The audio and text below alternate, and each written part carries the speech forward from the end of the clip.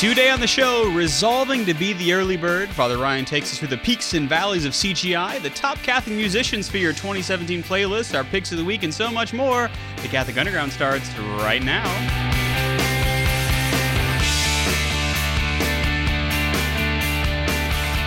Well, hello to you.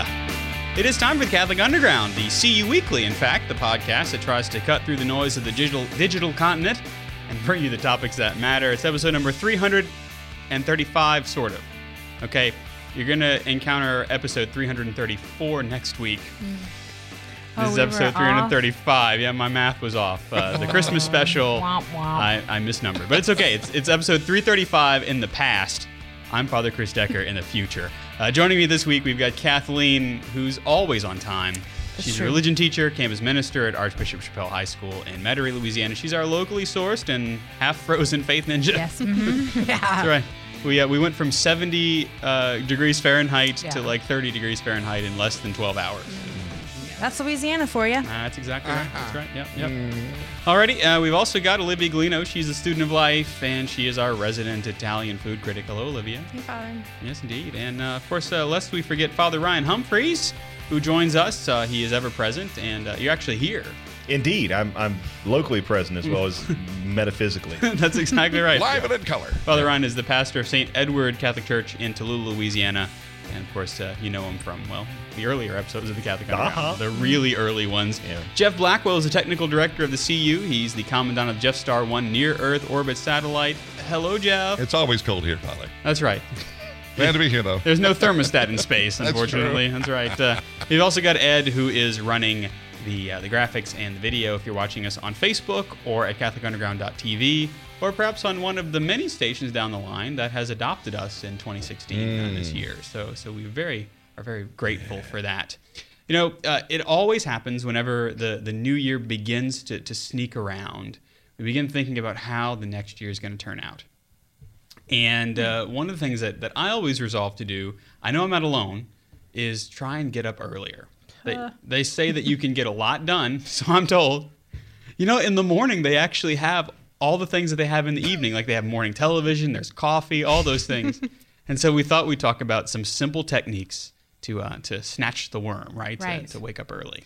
Yeah, and I'm a night owl, so I don't, every year this is, a resolution. Even though I'm a teacher, and 6 o'clock rolls around pretty early. Yeah. I have to be at school for 7:30, so I'm always pushing it to see, how far can I sleep till? Yeah.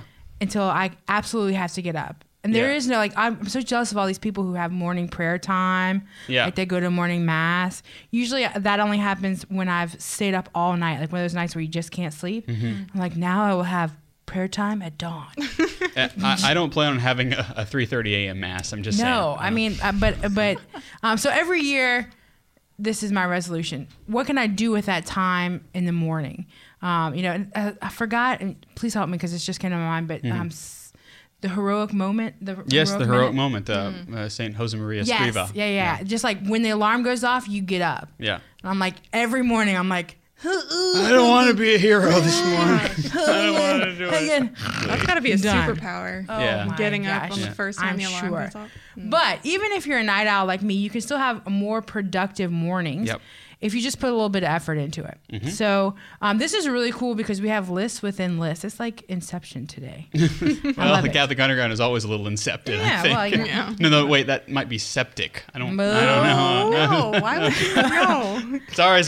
Back to Kathleen. So, if you're like me, if you're a night owl, it's not going to be easy. In fact, it's probably always going to be a little bit difficult, but it gets easier if it becomes part of your routine, right? And if you like the idea of a more relaxing start to the day, here are some suggestions to get you started. So if you, for example, if you're like me, I have it down to the minute. I have to get up at this time in order to get the routine. In order to get to work, and then I can take a shower and then get back into bed and sleep until this exact moment. Mm-hmm. But so why would you even bother getting up earlier? That's the question that I always ponder. What is the point of getting up earlier? The deeper why. Yeah. What do you think? What are your thoughts? Well, I get up at 4:30. Okay, you're not part of Well, this. no, I was a night owl for a long time. When I was in seminary, when I was first learning how to write software, I'd be up until 3 or 4 in the morning and have sat in the chair for 7 hours. Yeah. I mean, I love being up late at night. But once I realized that they're just for my job, for who I was, it made more sense to have time in the morning. Right. And so I just kind of made a psychological decision, and it was god awful for about a month because my brain wasn't used to it. But now I just kind of made that decision. Yeah. And so even when I sleep in until 6:30 on Sunday morning, there is a certain reward to that. But I mean, I think the attitude is the big deal. Yeah. Far more than any of the tricks. It's, do I really want to get up early? And there is free time. There is nobody around. There is the ability the internet's faster, much faster, Really? because nobody's on it. At 4:30 in the morning, my download speed is 120 gigs per second. What? Really? Wow. Awesome. There you go. Spillway communication. Well, there are actually 6. Oh my gosh, there are actually 6 scientific benefits of rising early. Now, here we go. Let's just go with these. Yeah, just dive in. Some of these I'm not quite sure about, but I'll take your word for it. It says, number 1, you can have a good breakfast, which can improve your energy levels, regulate blood sugar, and improve memory performance. That's true about the breakfast. I have always been told that breakfast is a good thing to have, to like sit down and eat. I tried this just recently. I sat down and ate breakfast pizzas, which admittedly weren't the most healthiest things. However, like, you got the breakfast part right, though. Yes, but probably about an hour afterwards, I was starving. Like I had to really? Yeah. So I was like, this is for the birds. Well, the trick for that is protein. You need protein and fat in the morning. So like a bacon and eggs thing is the right way to go. Or I mean, like eggs and avocado. Really good to get you going with a little bit of fruit. Yeah. I'm actually curious about this because I've wondered like if it matters if you eat right when you get up. Like say you get up at 5 in the morning. Does it matter if you eat right then? They say if within you wait? an hour for your metabolism. You have 45 minutes for it to take effect unless you exercise. If you exercise within a half hour of getting up, then you can go an hour and 45 minutes before you loses its effect. Okay. Its effect. Interesting. Ding, I learned Number something. 2 of the scientific benefits. You create more time to wake up properly before work, improving reaction time, memory, and your ability to perform mathematical tasks. So I can never perform math. we'll All see the about math that we're But doing in the what they're morning. saying is you have time to wake up, get set, and then go. I mean, like when you go to work, you're not just rolling out of bed. You're not still wiping the crusties from your eyes. Right. You're not trying to really focus on where you are. You've set yourself, and now you're going. You were intentionally moving into a Ramones song and not letting it hit you over the head. Well, and I've done for the last few months, I've been doing Duolingo every morning when I get up. So I've been doing Spanish for like 30, 45 minutes. Really? And it wakes me up. It gets me going. And for the folks who have to listen to me preach in the morning, it's Yeah. a big win. Yeah. Because, In English. Yeah. Well, I mean, it gets you going. And to be able to come ready to work is really helpful. Exactly. Roberto in the chat room. Oh, yay, Roberto. Our Toronto bureau chief. A tablespoon of extra virgin cold press olive oil after a pint of water, then shower, shave. Well, Kathleen, and have a breakfast of fruit. You'll slake your appetite. So cold press is the key to that. Thanks, Roberto for the win. Right. Number 3, morning types are good problem solvers, according to science. Science. That must be why most times at work I'm like, what? Einstein. Number 4, morning types have happier moods. So larks, morning types have greater well-being and personal stability than owls, like late risers. Yeah. That makes sense, I suppose. I can. Yeah, I'm pretty happy. Probably about noon it kicks in though. So. Oh yes, the noonday devil. Yeah. That's another problem, right? Espresso. Espresso is the way to every day. Number 5, morning types are more productive. You get more done. There's truth if you in have that. so many more hours that you're awake and doing things, I would imagine this makes sense. Yep. And then number 6, exercise in the morning burns more fat. Oh, why are we talking about exercise? the E word. These people were like, oh yeah, I got up at 5 a.m. to go run. I'm like, what the heck? Yeah. It's ridiculous. Lollygaggers. Sometimes when I leave my house, Sometimes when I leave my house at 5 in the morning, I'll see people out in droves jogging or whatever. It's still dark outside, and I just look at them like. Are you just silently judging them? Sometimes not silently, you know. I oftentimes resist the urge to roll down the window. I say, "Go to bed." Yeah, exactly. Go back to bed. So to sum it up, later risers are hungry, dull-witted, uncreative, unhappy, unproductive, and fat. That's me. Yes. Awesome. I resemble that remark. So how do we solve this? Well, let's go with another list. We have 11 techniques to help you get into this mode of early routine, risers. yeah. Number 1, drink a glass of water. Drinking water makes you feel more alert. Add some ice to it. Make it a cool glass of water. That always refreshes me. Number 2, give your phone an early night. Engaging in technology before bed stimulates your brain, creating hormones that can prevent you from sleeping. So if you know you want to go to bed at 10 o'clock, put your phone away at like 9. Right? Yeah. There's not I find myself just scrolling and scrolling. And even if you have the thing on your screen that will tint it from blue to reddish, your brain is still active, especially if you're doing something monotonous like scrolling and scrolling and scrolling. Right. Yeah. Number 3, rise with the sun. Reduced exposure to daylight causes delays in our internal body clocks. Rising with the sun helps you to synchronize to a midsummer light dark cycle. So when the sun gets up, you get up. Yeah. That means to put away your blackout curtains, which I love so dearly. And when you see the sun, it's time to get up. It'll help you a lot with getting going. Number 4, use a dawn simulator. Yeah, big win. Yeah, I've never used one of these, but dawn simulators increase alertness after waking among those who reported difficulty waking in the dark. Right? Well, and some of these are super expensive, but you can redneck it with one of those little things that the power regulators that turns on the electricity at a certain time, like $6 at Home Depot.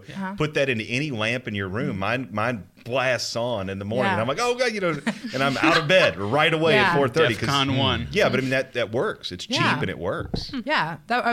Yeah, because it might be difficult for you to wake up before the sun. Right. A lot of people have difficulty getting going at that time too, because it still feels like it's night. Right. So that's a great idea. Number 5, eat an apple. Apples contain 13 grams of natural sugar, including fast-acting glucose and sucrose, forming a healthier alternative to caffeine. So if you're one of those people who wakes up and you can't get going until you've had like 6 cups of coffee, try something that's a little bit more natural. Apples. 6 cups of I just have one. Well, some people look. Wow. Being a teacher, there are people who don't even get me started on the whole idea of like, don't talk to me until I've had coffee. Oh yeah. Let's get going, people. Yeah, Come right. on. You can be a human being without caffeine. Yeah. Ridiculous. Okay, so number 6, wake up at the right point in your sleep cycle. Yeah. So sleep cycles, I need to even know what mine is. I don't know. Waking up at the at the alternation of REM and non-REM sleep may make you feel more rested than if a cycle is interrupted. So do a little research. What is your sleep cycle? And then regulate that. I have so many friends that are young adults who are, they go to sleep at 2 a.m. and they wake up at 2 p.m, and and I'm constantly and I'm constantly telling them, they may have health issues or something. I'm like, go to sleep at a regular time and get up even if you don't have anything to do. Right. Even if you don't have a job that you have to report to. Yeah. And if you can, 90-minute cycles are the you want to sleep for 90-minute periods. So multiply that times when you need to wake up. Yeah. Which, by the way, if you're a napper, if you like to nap, the 90-minute nap is the sweet spot nap. Yeah. Which I'm not complaining about. One complete or 3 hours. Let's just let's go for the high nap. Yeah. Number 7, minutes. Get out of bed. What is it with these people and exercising? Get out of bed and exercise. Exercise upon waking may help you to liven up. I'm sure it does.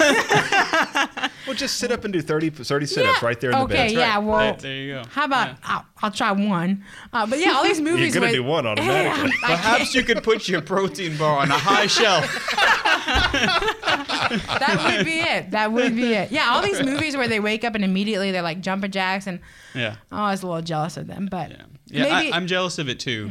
And I realize, I could do that, and I don't. Yeah, it's all. You know what? It's those New Year's resolutions. There you go. Number 8, get up progressively earlier. Yep, that Setting works. goals improves motivation and achievement, and small changes are much more manageable. So, if you get up right now if you don't even have an alarm set an alarm. Mm-hmm. Let's say you set it for 9 o'clock, which is completely late. I'm halfway through my day at that point. But set it for like 15 minutes earlier every day. For me as a teacher, I know that at Christmas time is coming up, and we'll have 2 weeks break. I can't lapse on I will still get up. Yeah. My internal alarm clock will go off at 6 a.m. Yep. But in a couple of days, that'll start to get further and further. I can't do that, or when I get Otherwise back to it takes school, too long to it's reboot. too long to reset. Yeah. Number 10, you snooze, you lose. Hitting the snooze button resets your brain to start the sleep cycle. Yep. Right. So when you snooze, it's just telling your brain it's okay. Just go right on back. Go back. It's all right. Don't snooze it. Just get up. For me, I had to put my phone across the room because I'll just be in my sleep, beep boop beep boop, and it's on sleep, and I'm done for. I could do it like 8 times. It's ridiculous. Number 11. This is an interesting one. Go camping. Exposure to natural light brings campers' sleep patterns back into sync. That's an interesting. No, Jeff, not that natural light. Yeah. No. Well, it says that they rise on average 1 hour earlier, and that's true. I mean, if you've ever slept outside or or gone camping or anything like that, you sink back into the natural rhythm, right? And you are exposed to that light and all these things that we're talking about. The natural cycle of sleep. Well, and there's the change in humidity outside too. That get kind of that your inside body, we don't have that because air conditioners kill humidity, so you don't get that natural sense of it's time to wake up. Also, there might be a bear cub licking honey off of your toes, and that would be something that would get me up for sure. I've seen The Parent Trap. I know it's possible. So all these things, if you're like me, if you're a night owl, I am still a natural night owl, even though now I'm forced to be a non-night owl and an early bird. Yeah.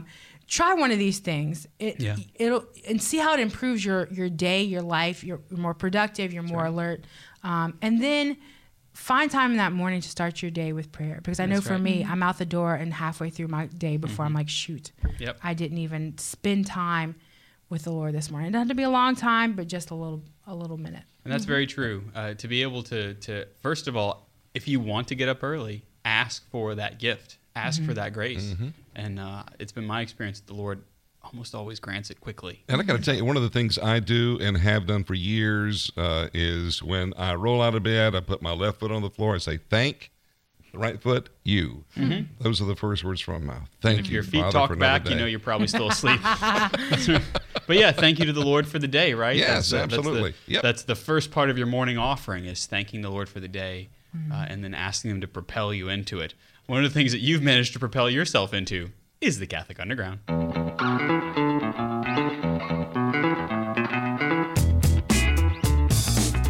This is a big jacket I'm wearing. Anyway, yeah. For those of you who are listening, it's a big gray jacket. You were listening to the Catholic Underground. We are online at CatholicUnderground.tv. The jacketed guy here, I'm Father Chris Decker, joined by Jeff Blackwell in space, Olivia Galino, Kathleen Lee, and Father Ryan is here too. Would you like to say something, Father Ryan? Yes. You're good. Our picks of the week are coming up, but first, we want to go to Father Ryan because he is kind of our officially unofficial tech correspondent. And Father has many screens in front of him at all times because you do a lot of coding and things like that. I've just upgraded to 4. So I have a 30-inch monitor, 2 27-inch monitors, and a 40-inch monitor. That's right. And because his eyes move like an iguana, he can see them all.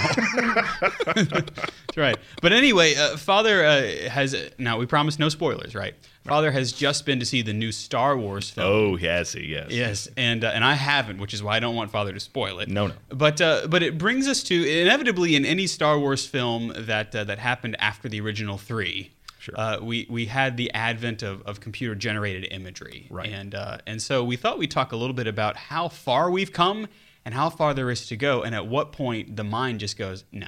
Yeah.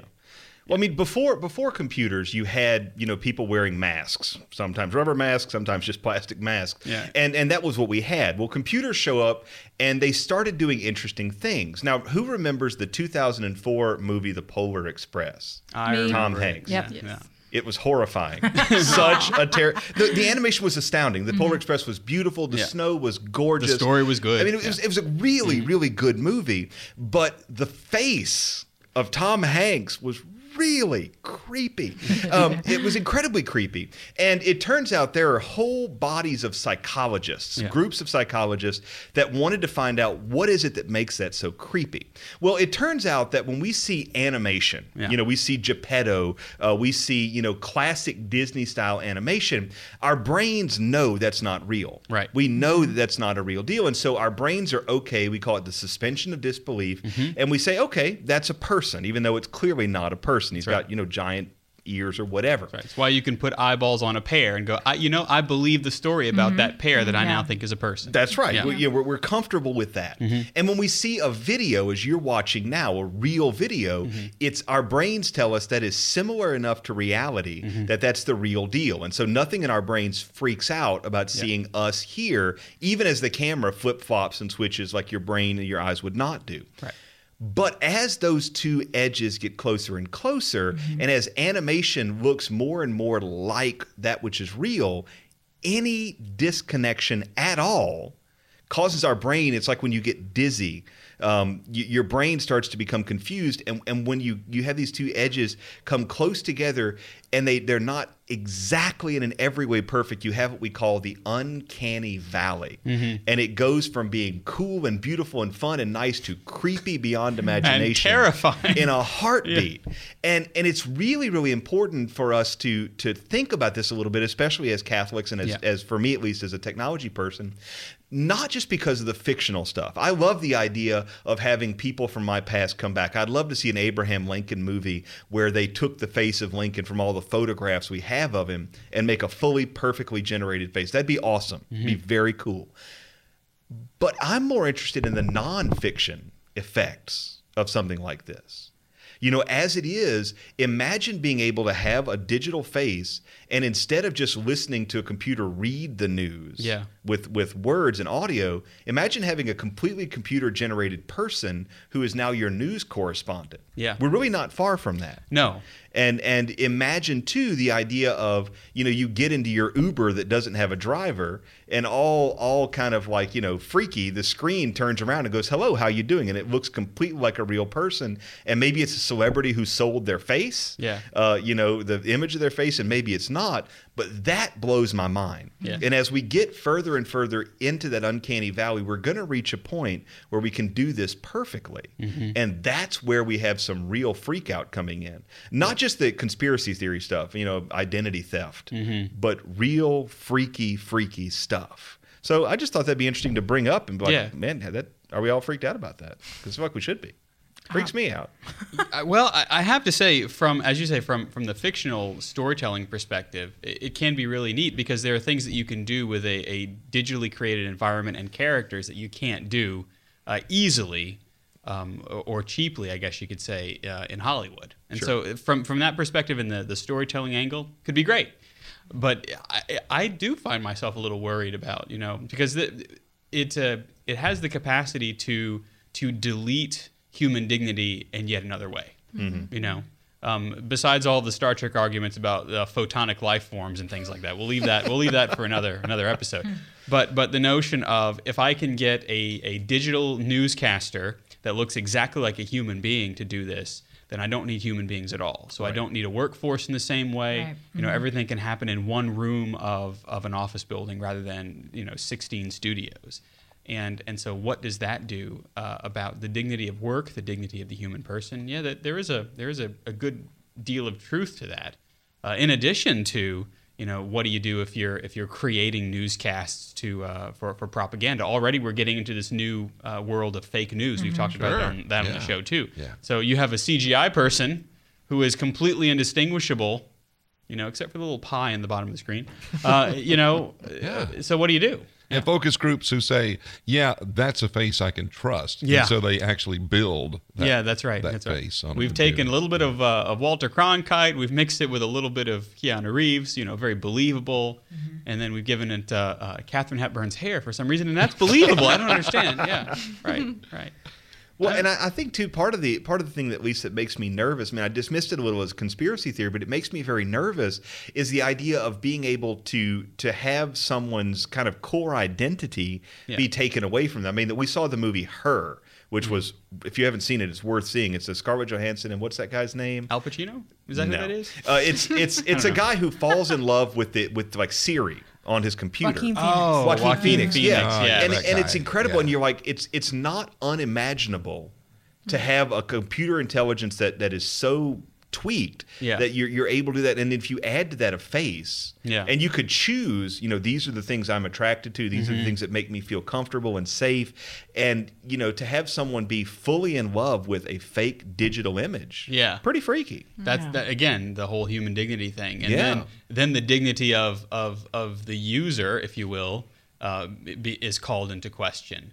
And he becomes the used by the digital object itself. Right. Well, then we just have a whole people who just are sitting alone in their rooms looking at screens, or there's no human interaction. There is no why go out into the world if it's all right here. And that harkens back to a couple of episodes ago where we were talking about where have all the young men gone. Sure. The notion of spending time in isolation, replicating human interaction. Yeah.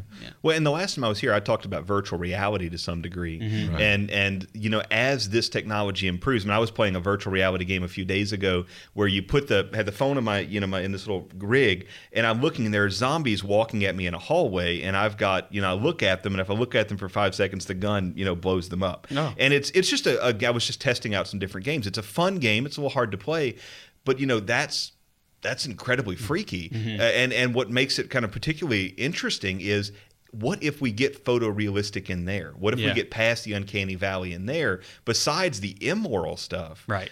Just the idea of, can I really just lose myself? And the answer, of course, is always yes.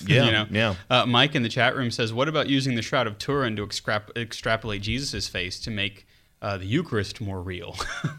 Now that would mess with folks. I wouldn't do that. But the idea of using the Shroud of Turin, that's already been done to some degree, but to be able to become even more and more involved with getting to know the person of Jesus Christ. There are good examples of that for sure. The Eucharist, thankfully, will always be the Eucharist. That's right. It will be a beautiful shroud through which we see with eyes of faith, and that is a good thing. We hope that you're going to stick around with us. We are the Catholic Underground. We're going to take a bit of a break, but don't go anywhere.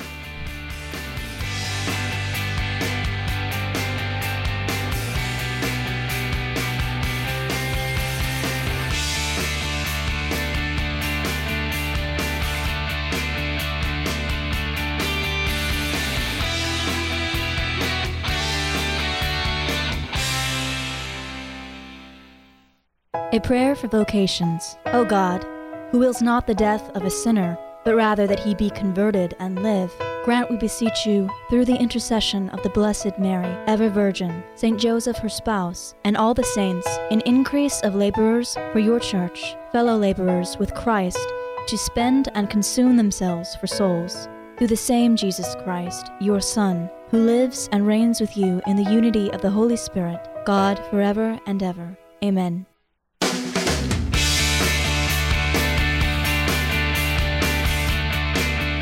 Welcome back. You found the Catholic Underground with me, Father Chris Decker, joined by Olivia Galino, Kathleen Lee, Jeff Blackwell. Father Ryan is here as well, and we're glad that he is. Our picks of the week are coming up. But first, we've talked about resolutions. We've talked about, making your way into the strange land of the Uncanny Valley. Maybe there are going to be some new films coming out in 2017 that utilize even more technologies with virtual reality and all this. It looks to be a very interesting year. Now, though, we want to kind of shift it back to the things that have been on our playlists and what should be on your playlist for 2017. Because now, as ubiquitous as your cellular telephone is your music listening device and the service with which you use. And more Catholic artists are finding their way into the mainstream. And so we thought we'd talk about a few of them. Due to copyright restrictions, we can't let you listen to all of it. But the beautiful thing is, as you're watching, you can Google these things. Yes, the internet, it's everywhere. That's right.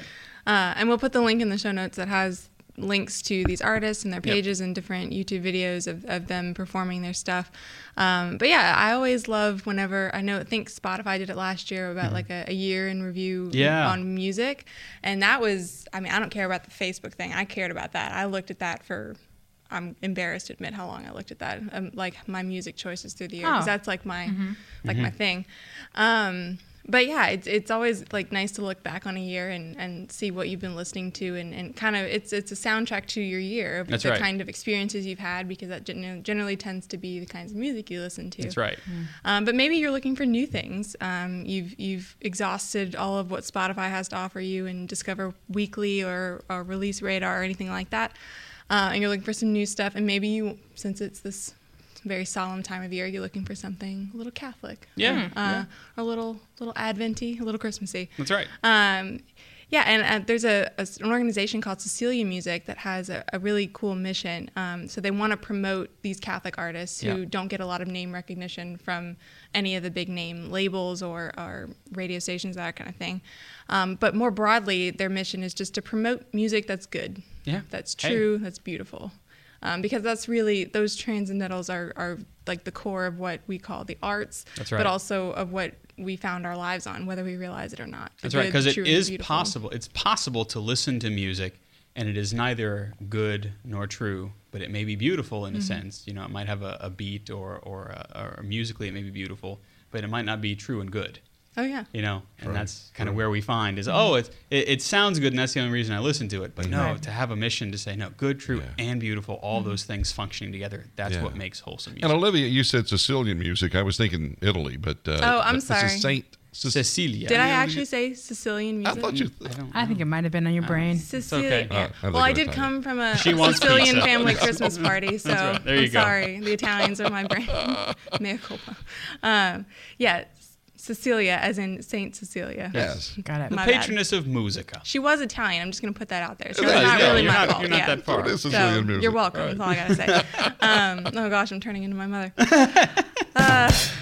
Oh. Just paying to somebody else for a minute while I have my existential crisis. This is great. Might as well be televised, you know? Yeah, you know, there we go. I don't know. On the radio. But yeah, actually, just to go off on a quick little tangent about what you were saying about how music may not be good or true, but it may always be beautiful. I think there's a lot of truth to that. And I actually read something a few years ago that really stuck with me about how even music that's terrible, maybe it has satanic overtones or it's just about filth, but because it involves some kind of harmony, it involves notes that make not dissonant sounds but consonant sounds, things that are beautiful to the ear.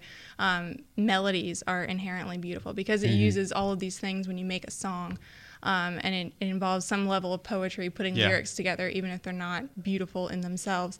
All of that works together, and it is a work of beauty, and therefore a work of God. So even someone who picks up a guitar or sits down at a piano to kind of slap God in the face, they're really That's right. Yeah, slapping they are. themselves in the face That's in right. a way. So. Yeah. That's true. Anyway, I like thinking about that when I listen to something that doesn't quite strike me as like maybe people shouldn't be listening to this, and I think about, well, they're still encountering beauty in the music, so that's something. Anyway, but back to things that we can listen to enrich ourselves and enrich this time of year. Number one on this list, you're all going to know who it is. It's Matt Maher. Oh, Matt Maher. Ah, yes.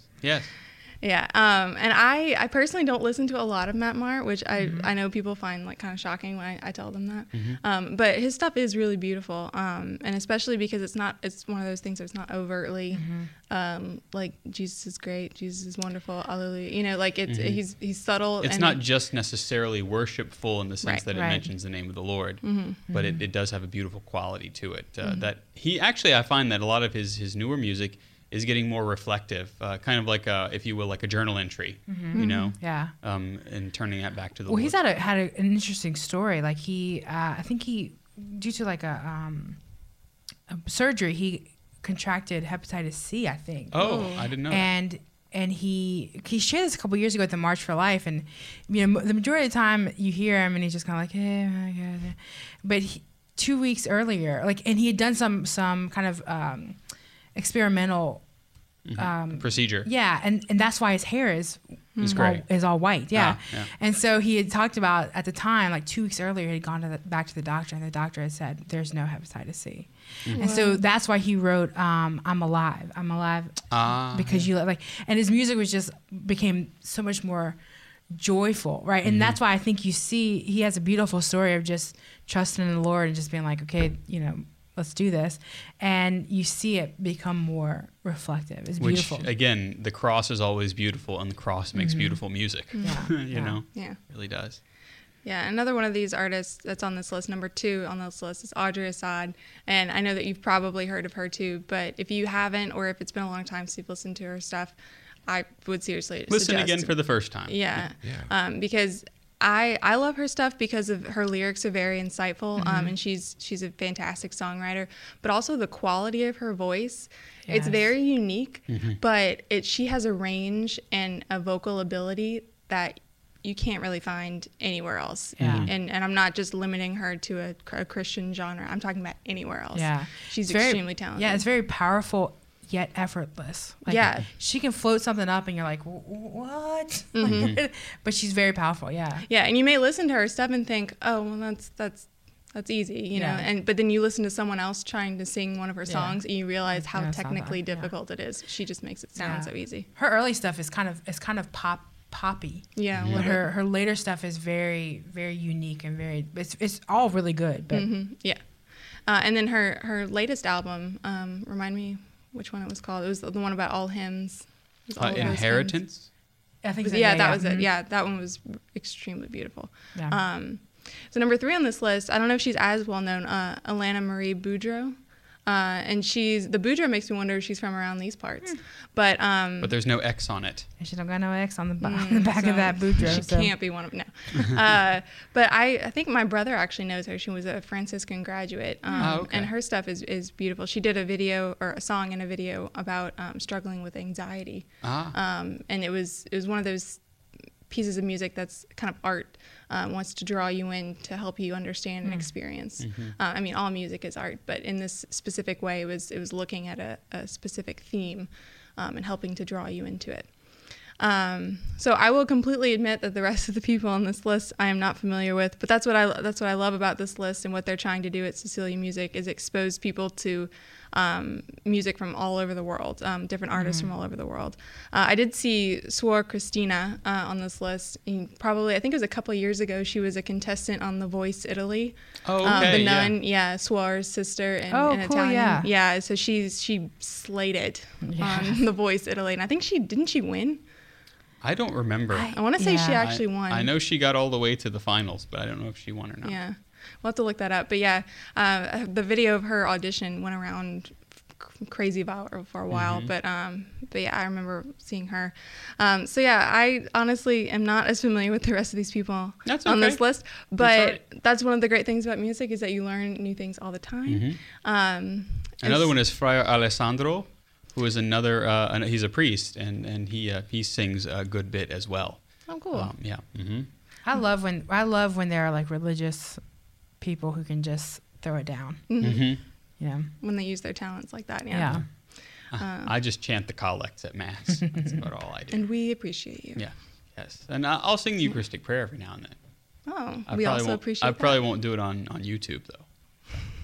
I'll just do it at Mass. It's okay. That counts. Right. Yeah. Actually, that counts more than YouTube. That's right. That's right. Exactly. Yeah.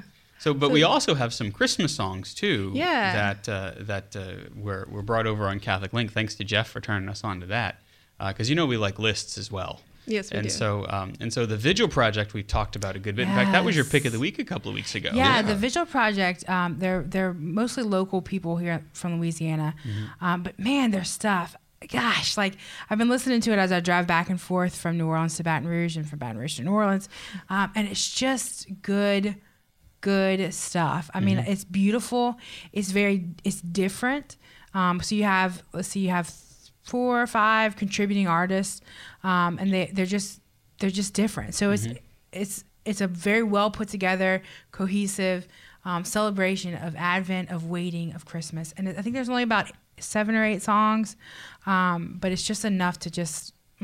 That's right. When you've had your fair share of Christmas Christmas carols and all that kind of stuff that's on the radio, and too much Mariah Carey. You need to turn to the Vigil Project, and it's stuff that you can listen to online. And that's one of the things I find. I don't know about you, but there comes a point where my capacity for Christmas carols is met. Yeah. And I mean, interestingly enough, for the Catholic who is Adventing properly, I'm not at that point yet because I haven't started singing Christmas carols. I've sung a couple of Advent carols, but I'm not listening to those Christmas carols.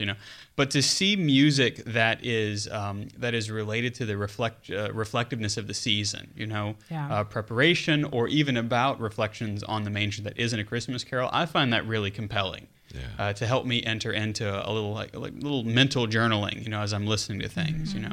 Admittedly, I do that through the alternative and emo crowd. I mean, I'm a big fan of Reliant K's Christmas album.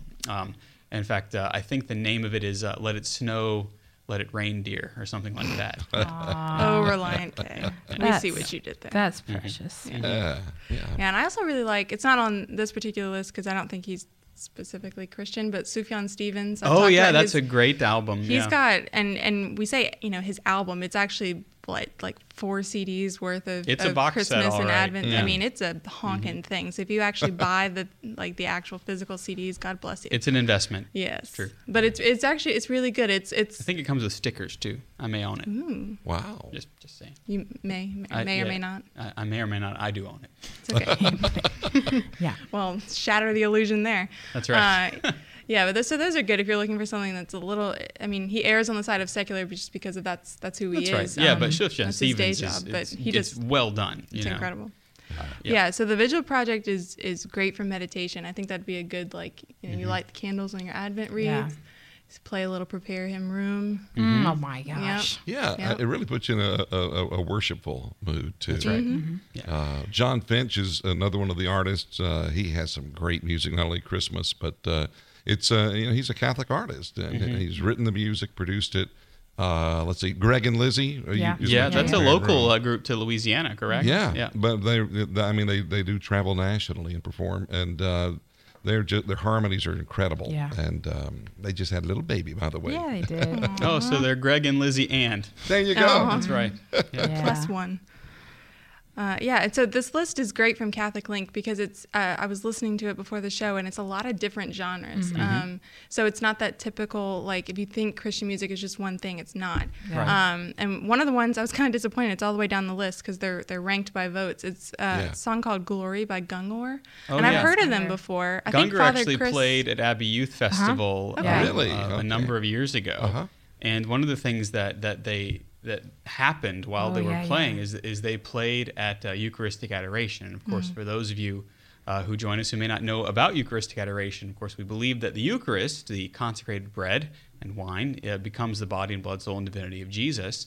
And one of the things that we as Catholics do is we place the consecrated bread, the Eucharist, in a monstrance, which is a big gold thing, right? It's a big gold kind of ornate thing, and usually in the shape of a cross or a sunburst, the sun. Yeah. And then it is placed on the altar. And Gungor, they're not, any of them, I don't think they're Catholic, but they saw, 3,000 young people who were adoring the Christ in the Blessed Sacrament. Right. And, of course, they were playing all these songs, and then something happened. And they reflected on it quite a bit after that. They blogged about it and things like that.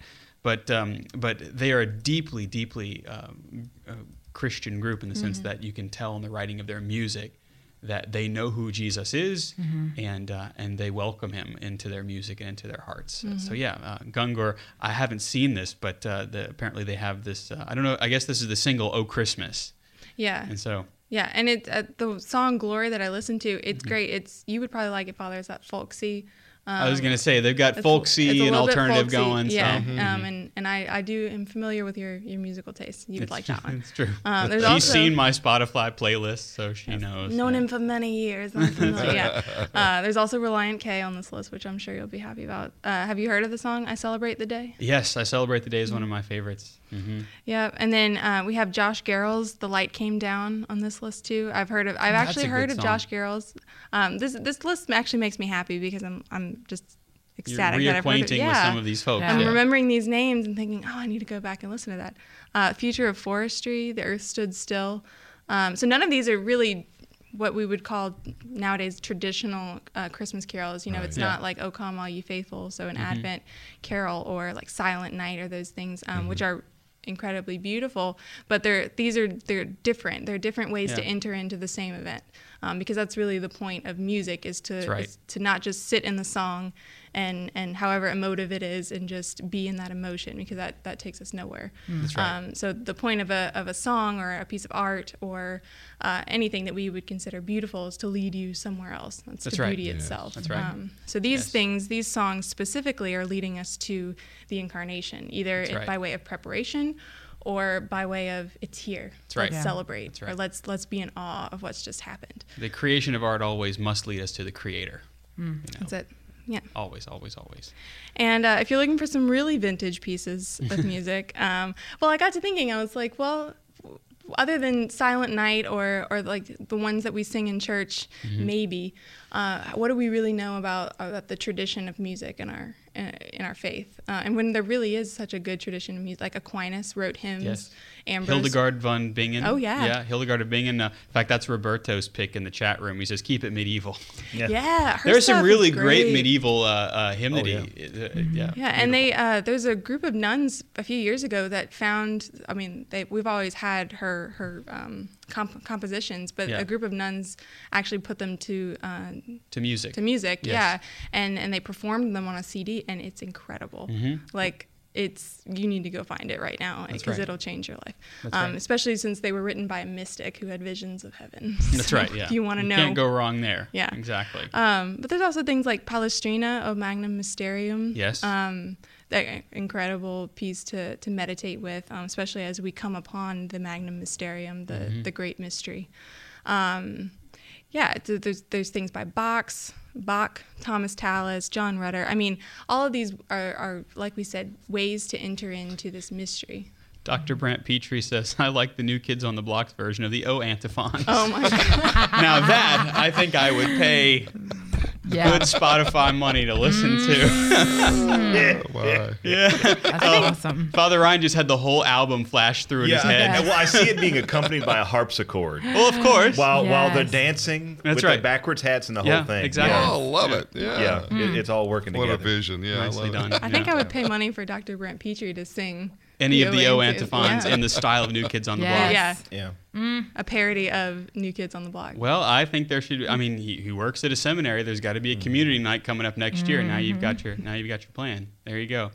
I'm a big fan of Thomas Tallis, and of course the Robert Shaw Singers usually do a very good, a good interpretation of Tallis's work. Benjamin Britten I really, really enjoy too. Lots of good stuff there. Oh my! Well, we could just keep on going, because music is like one big coda for us. We like to listen to it and we like to talk about it. Yeah, thank you for that. There you go. But Jeff, we would be going too far afield if we did not stop for a moment and go to that part of the show that we like to call the CU Pick of the Week. Oh yeah. And for our CU Pick of the Week, we do this thing, if you're new, if you're joining us with your new podcasting device, where we talk about the things that we have been clicking on, the things that we have been consuming, and the things that we think that you might enjoy as well. And so for that, we're going to go first over to Kathleen. Kathleen, what you got? Well, here we go, because this is the last of our gift-giving ideas for That's right, 2016. Yeah. And I was going to stick with the theme of gifts that give back. And this kind of goes off theme, but not really, so stick with me. Okay, we're sticking with you. If you know people in your life, maybe your family or people who are religious, who are Catholic, and maybe even if they're not, which I'll get to in a minute. Okay. Catholic to the Max is a website that it does pretty phenomenal stuff. They have all kinds of, if you like, I would say more on the fun side of religious gifts. Yeah. They do that. The slightly spoofy side. Right. If you like things that you could give your mom, something that's very nice. They do wrapped canvas art is what I was looking at earlier. Oh, that's cool. Beautiful stuff. It's a huge variety of anything Catholic. You can search by what you want, who do you want to be on it? Like, do you want Padre Pio? Do you want Mother Teresa? Do you want Mary? What is it that you want? And I say this because you can get this for somebody who is religious in your life. Yeah. But also what I've started to do this year, and I say this year, I haven't actually done it yet, but I am taking a little bit of a risk. Oh. And giving things that are more of a religious nature to people in my life who are not maybe religious. I see. Like very certain things. Like somebody I'm going to give, this is not a spoiler, but I'm going to give someone The Way by Jose Maria Escriva. Oh, yes. Because I think that it really fits their spirituality. And they're not really religious, but I'm going to see what it does. So this is a great place to get all kinds of Catholic art, apparel, any kind of gift you can think of. CatholicToTheMax.com. Take a risk. And that's the beautiful thing about art, like canvas prints and things like that, is if you give somebody something that is inherently beautiful, something painted by one of the masters, not only are they probably not going to be repulsed by it, but it is going to bore a hole in their heart. Yeah. You know, one that grace can get in through. Yeah. So extra points for witnessing over there. That's correct. Kathleen, you get the evangelist award for and today. You pray through the gift, right? You give it to them and That's then you cool. pray that will lead them Very cool. closer to Christ. Olivia, I'm chuckling at yours. You chuckled at it before the show started too. Yeah. Well, first of all, it's the. Go ahead and say it. Okay, so my pick of the week. I've been listening to a lot of podcasts lately, and one of my new favorites is called Gravy, and it's produced. Is that red eye or is that brown gravy? There it is. So it's. I prefer a sausage Get it out myself. now. Sausage Get it out gravy. now. Red gravy, You know, yeah. sauce piquant. Biscuits and That's gravy. right. White gravy over the biscuit. Yeah. Oh my goodness. Well, they do talk about biscuits because this is produced by the Southern Food Alliance. The Southern Yes. It's a Food gravy Alliance. pod. It's a I'll gravy listen. I'm signing podcast. up right now. So, I mean, you may look at the name, you may look at the people who are producing it and think like, oh, that's got to be like something about cooking or something a little like lighthearted. And it is, like there's lightheartedness to it. But what their shtick is, they tell stories about the South, the American South, through the foods we eat. And they end up being these, I mean, we've talked a lot about art in this episode. They end up being these very well curated 45-minute long pieces of art because they take people's stories and they arrange them in such a way that you really get an idea of how people live. Oh, I like it. Yeah, and so I've listened to a few of them and I have not been able to keep the mist from forming in my eyes through any of the ones that I've listened to because they really help you to get to know people in a very short amount of time, but also help you understand the way other people live, and all by encountering what they eat. And so that may be like a strange idea to us, but I guarantee you go listen to it, you'll fall in love with it. I'm just looking at the one on Coca-Cola. And I mean, I can't wait to listen to that. Oh yeah, They have a whole podcast on sauerkraut. Yeah, Oh, aren't you and Father excited? Ryan. Totally into it. So that's what Ryan you're going to listen to on the way loves home. You're sauerkraut. welcome. There I you got go. 3 hours. Yeah, I'll listen to it. That's right. So That's gravy. that's gravy. Gravy. It's all gravy, really. Isn't it all? Let's Isn't it all? see, Jeff. How about we pop over to you for your pick of the Sure. week? And I got one of these just this week. It's Blink security cameras. Now these basically you can set it up for $99. There's no contract, and I'll tell you what the deal is. You get a sync module and a camera. Now the sync module allows you to connect up to 10 cameras using the Wi-Fi in your home, and the camera's about $75 a piece. If you wanted to add more, they come with 2-year lithium batteries. They have a built-in light, motion detectors, and stuff like that. What's really sweet about this is the video is captured on a cloud, and you can actually download it. So let's just say you have the camera set and somebody walks into a room. It'll automatically start recording. You're able to preset the amount of time you want to record, cool. Yeah. and then play it back. Also, there's a microphone on there, so it captures the audio as well. And what I think is really neat about it is you can move them anywhere, you can set them up, but because they're all synced up via a sync module, you monitor all this on your iPhone and in fact for Android devices as well. Neat. It is really slick. It took a total of 5 minutes to set this up. It is so easy to do, and then every time you want to add a camera, It's basically you turn it on and it pops up on your app, and you say, yeah, add this camera, and you can name it. And it's really sweet. A friend of mine who had a condo down in Florida. Now, he would rent the condo during the week, but the times that he's not there, he had stuff come up missing. And it was a closet that they personally had locked to put their stuff in, and somebody broke into it. And of course, come to find out, it was one of the cleaning people. So he was able to nab their picture and say, hey, look here. Took his phone, so in other words, they could tear the camera up, but you still have the video. The only drawback, I say, is that you can watch the live streaming, but it will not record live. It only records in clips. And it'll reset. There's a lot of, just check it out. It's blinkforhome.com is the website. There it is. Father Ryan, your pick of the week. You must watch Star Wars Rogue One. No, I am not a huge fan of the old Star Wars movies. I'm really not. I fell in love again when the newest movie, which is called New Awaken, New Hope, Force Magic, Force Happiness, all of those, whatever number 7 is.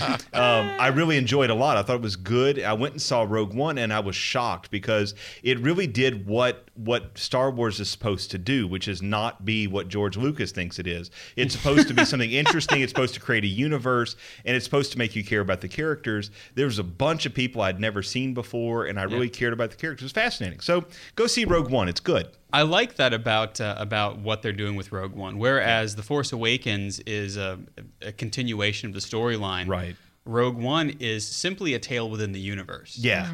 And that I like, when you have a universe that has been compellingly created, and you're telling a story in it. Even though I haven't seen the new Harry Potter film yet, the prequel, but it has the same kind of feel, right? It's kind of telling a story in the universe that's somehow related, but not exactly that story. Very, very cool. My pick of the week, in fact, I got to go find it over here. My pick of the week for you. Oh my goodness. I'm just trying to get it. Okay, here we go. I had to pull it up on the internet here. Is from the Newseum, Today's Front Pages. And so if you want to see what's happening on the front page of, let's just see Florence, Alabama, USA, you can pull it up and it will show you what is on the newspaper front page for that morning. Of course, it's football related. Very good. So yeah, we are always thankful for those who are helpful to us. And that's my pick of the week. And Jeff. I didn't mean to rush you. That's okay. It's okay. It's all right. Russia. Get it? Never mind. It's a great joke. I hear the music and get very, very nervous. Yeah. You've unleashed the Kraken. This week, Catholic Underground is possible because of people just like you. Join the growing number of undergrounders at CatholicUnderground.com/donate. And also portions of the Catholic Underground are brought to you by audibletrial.com/Catholic Underground. That's audibletrial.com/Catholic Underground. And also by Mystic Monk Coffee. More information at CatholicUnderground.tv. That is right. I haven't purchased my Royal Rum Pecan yet from the Mystic Monks, but I'm moving that direction. If you want the show notes that accompany this episode, if you want to subscribe to our podcast, or if you want to do any of those other things and find out what we're doing, go to CatholicUnderground.com. That's the way to do it. That's the place to do it. Our panelists this week have been Kathleen Lee, she's the Faith Ninja, and Samurai of Hope at Kathleen YABR. We're going to keep that, by the way. That's really good. Olivia Galino's at OM Galino on the Twitter. Our technical director is Jeff Blackwell. He's at jeffblackwell.us and at Jeff Blackwellis on Twitter. Yeah. Our research assistant and the leader of the crew in the lab is producer Jim Hayes. Our video director is Ed Ball, and of course, joining us, Father Ryan Humphreys. He's over there as well. You know me, I am Father Chris Decker. You can follow me on Twitter at Digital Catholic. We hope that we've helped you cut through the noise and find that still small voice. The Christmas episode is coming up next week. We hope you enjoy it. If you want to see what Kathleen cooked for Christmas dinner, yeah, I bet you're excited. We are the Catholic Underground. We are Faith Gone Digital, and we will see you next time.